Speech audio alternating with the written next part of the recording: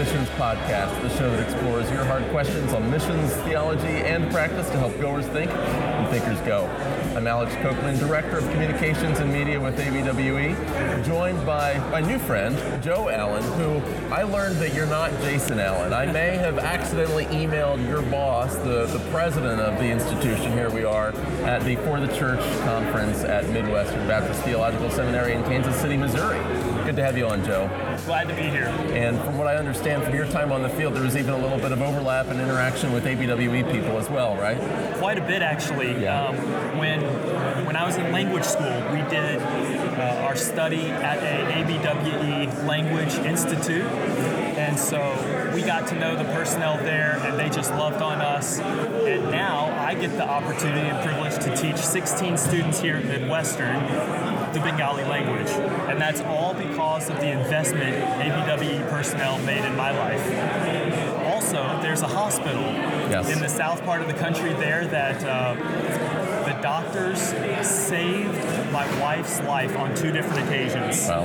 And so we are very grateful and think the world of them. Praise God. And it's amazing what God's done in that part of the world, which is not a part of the world where you would think that too many Christian workers would be able to have a presence.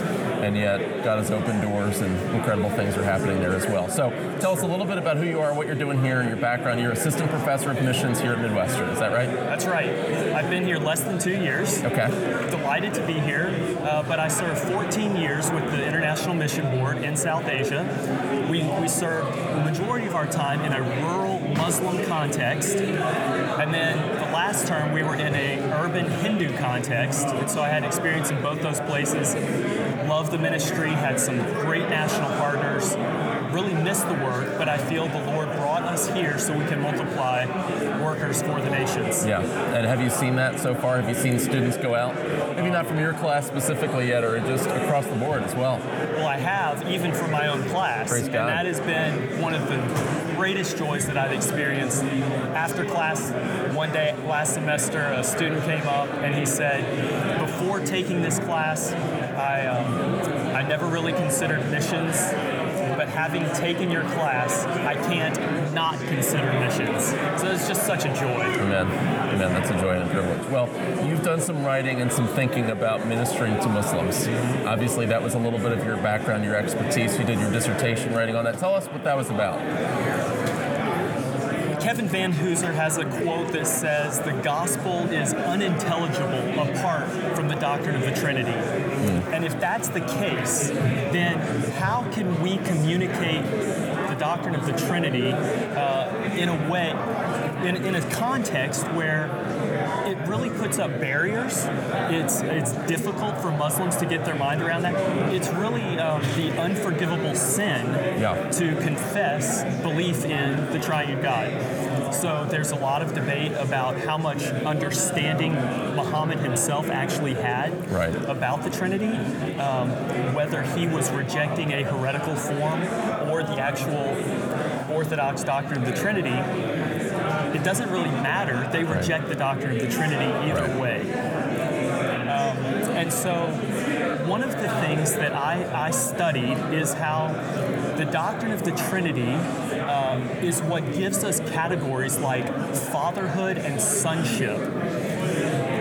When we communicate the gospel, we can really dig into those areas and show that there is no such thing as adoption without the doctrine of the Trinity. Soteriological adoption is grounded in the doctrine of the Trinity. And Muslims don't get to enjoy calling Allah Father. They don't. They don't conceptualize their relationship with Allah as relating sons to a father. Instead, they consider themselves slaves relating to a master. Yes.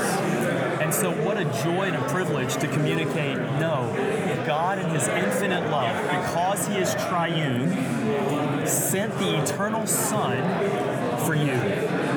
And through union with the eternal Son, you can become an adopted son.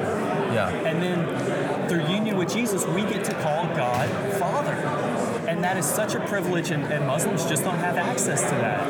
Well, frankly, even a lot of evangelicals in the United States don't understand the doctrine of adoption. If in the best case scenario, we'll talk about justification, we'll talk about sanctification, maybe glorification. We tend to skip over adoption. The fact that not only is it God's purpose that your sins are forgiven, He's forgiving your sins so that you can be brought into the family, so that you can have fellowship with God. So if Christians here in the U.S. and throughout the West are missing that, then how much more so are we unlikely to be communicating that out cross-culturally in the places where we send missionaries? Exactly, and because we are adopted, we have access to the Father, we have all the rights and privileges of sons, we get an inheritance, co-inheritors with Christ, we have the Holy Spirit, on and on the list goes, and it is such a rich treasure trove of blessing for Christians, and it's something we can offer freely in the gospel. Yeah. Now, you focus on Muslims. My understanding is that in maybe more classical Islamic, Arabic cultures, Sunni, Orthodox contexts, that adoption from a legal standpoint and socially, culturally isn't really a thing. Is that the case in South Asia where you served? It absolutely is. Yeah. In fact, the Quran itself forbids adoption in chapter 33.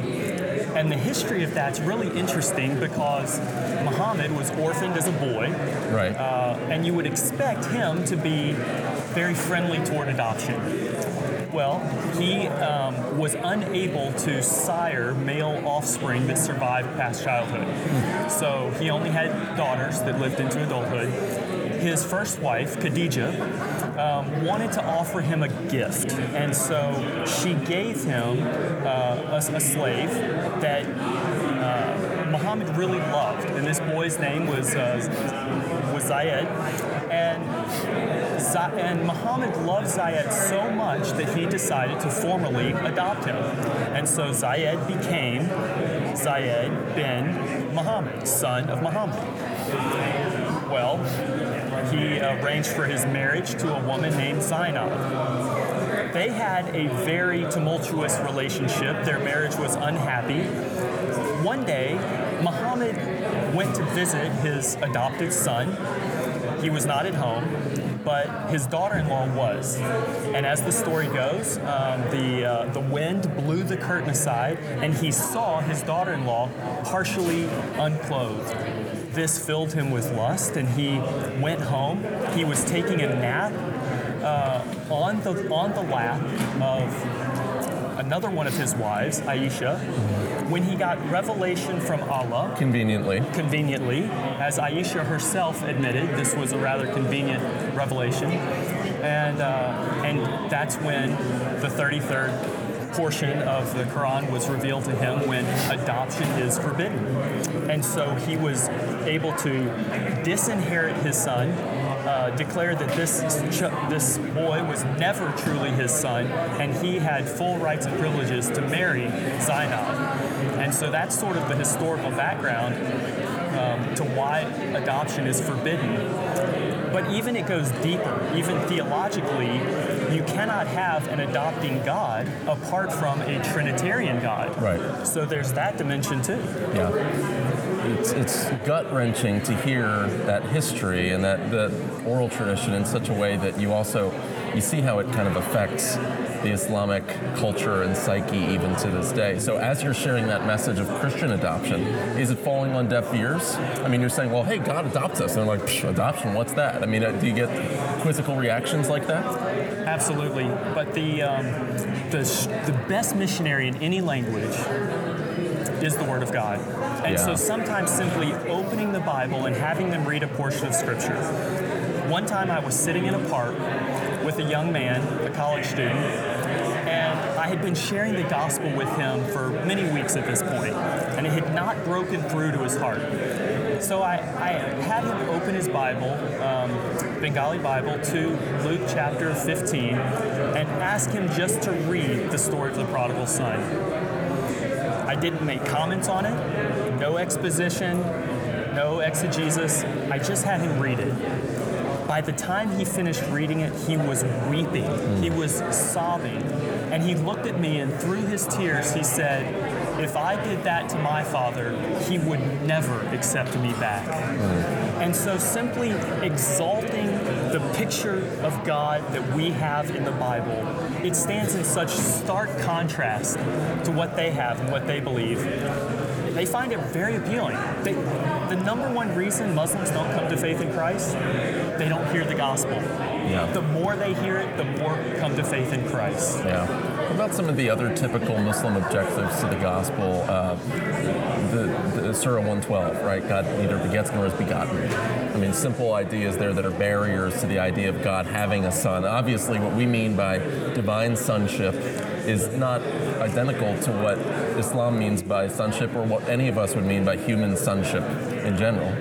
Yes. So what they are often rejecting is a caricature or a misrepresentation of what we actually believe. So when they hear Trinity, oftentimes Muslims picture God the Father, Mary, God the Mother, which they get from church history, Theotokos, the Mother of God, and then Jesus being their offspring from a sexual union. Well, of course, that's not what we believe at all. And so a big part of the evangelist's job is to simply clarify and state what the gospel actually is and who God actually is. I was sitting in a cafe. It's 100 degrees outside and we're sipping hot tea. Of course. I'm sweating like a pig and my friend he's just fine. Flies buzzing all around and he had been coming to our little house church. And he said, I love your house church. It's so diverse. We had wealthy people, we had poor people, we had Hindu background, we had Muslim background, we had traditional background, we had Americans, Scottish, and Brazilians. So very diverse in our house church. And we would take the Lord's Supper every other week. And we would not allow him to participate because he had not made a profession of faith in Christ or been baptized. So he was sitting with me in this cafe, and he said, I really love Jesus. I've been reading the Bible. He had read Mark, and he was well into his way in Luke. And he said, but I just can't believe in three gods. And I sat back in my chair. I've got good news for you. That's right. I sat back in my chair. I said, Rumel, where did you get the idea that we believe in three gods? Well, the Quran says, say not three, right? It does say that. And he responded, he said, well, that's what my imam has always taught me. Isn't that true? Isn't that what you believe? And I was able to say, no, we believe in one true God who eternally exists as the Father, Son, and Spirit. And then I pointed him to an egg. I didn't. Just kidding. It's good. God is not like anything in the cabinet. He's not like anything in the refrigerator. He's the creator. I did draw the shield of the Trinity diagram. We'll allow it. It's one of the... it was actually developed by a Jewish background Spaniard living under Muslim-occupied Spain. He became a believer, and he's one of the first ones we know of in history to come up with the shield of the Trinity diagram, which simply says that the Father is God, the Son is God, and the Holy Spirit is God. But the Father's not the Son is not the Spirit, and the Spirit's not the Father. Yeah. And then Rumel sat back in his chair, and he said, now I see that you don't believe in three gods. I'm ready to follow Christ. Wow. So it was actually the doctrine of the Trinity that was a genuine objection, not just a smokescreen, as it often is, but a genuine objection. And once he had his theological questions answered, he was ready to put his faith in Christ. Wow, it's incredible. Of course, all of that assumes that the missionaries that we send to the field have a solid understanding of the triune nature of God. Amen. Regardless. And that's not always the case, unfortunately. We need to train well in that area, even though we train well in other more practical areas, too. We've got to know who God is. That's right. We had a good conversation about that earlier. But anyway, what excites you, not only within Midwestern and what you're seeing and what you're trying to accomplish as far as an influence towards missions, what excites you in the world? What excites you as you look across the Islamic world, back in the country in which you served as well, and how is God at work? What are some of the things that you see brewing? There are an increasing increasing number of doctrinally sound missionaries willing to suffer. And that willingness to suffer communicates in a way that vacationaries, they don't have the same impact. Yeah. People that are just riding the gravy train, and thankfully those are becoming more and more fewer and far between. Wish there was none like that, but there are some like that as well. And obviously those that are coming out of Midwestern aren't vacationaries. They love the church, they love the Bible. They do. So how can people get a hold of you? How can they read some of what you've written and maybe interact with these ideas more? Or if there's other things that you would point them to reading, maybe primary sources? Yeah, absolutely. Well, your listeners may not know that I've written a series of children's books called Big Thoughts for Little Thinkers. Yes. These are a series of kids' books. They've actually been translated into Bengali. And there's 4 books in that series. The Trinity, for kids. The Gospel, the Mission, and the Scripture. And they're at a first grade reading level. Wonderful. But then I'd love to talk to anyone else who's interested in studying missions. Here at Midwestern, we have a very personalized approach, a cohort program, so it's very personalized. And you can get a 36-hour Master of Arts in Intercultural Studies in 1 year, and it also includes an overseas practicum. Okay. Now, I'm hoping that everyone from ABWE's South Asia team is listening to about some of those children's books as well. Those would be great things to have in the course of ministry. Anyway, Joe, we're so glad you could join us today. Appreciate you being here and appreciate your ministry at Midwestern. Thank you. We love our friends at Midwestern. We're glad to be here at For the Church. And if you want more content and if you want to listen back to any of the other interviews that we've done, go to missionspodcast.com. And remember, the Missions Podcast is a ministry of ABWE. To learn more about ABWE, visit abwe.org. Before you leave, remember to share the show, subscribe, do all those fun things that helps other people discover this content. And until our next show, thanks for watching and thank you for listening.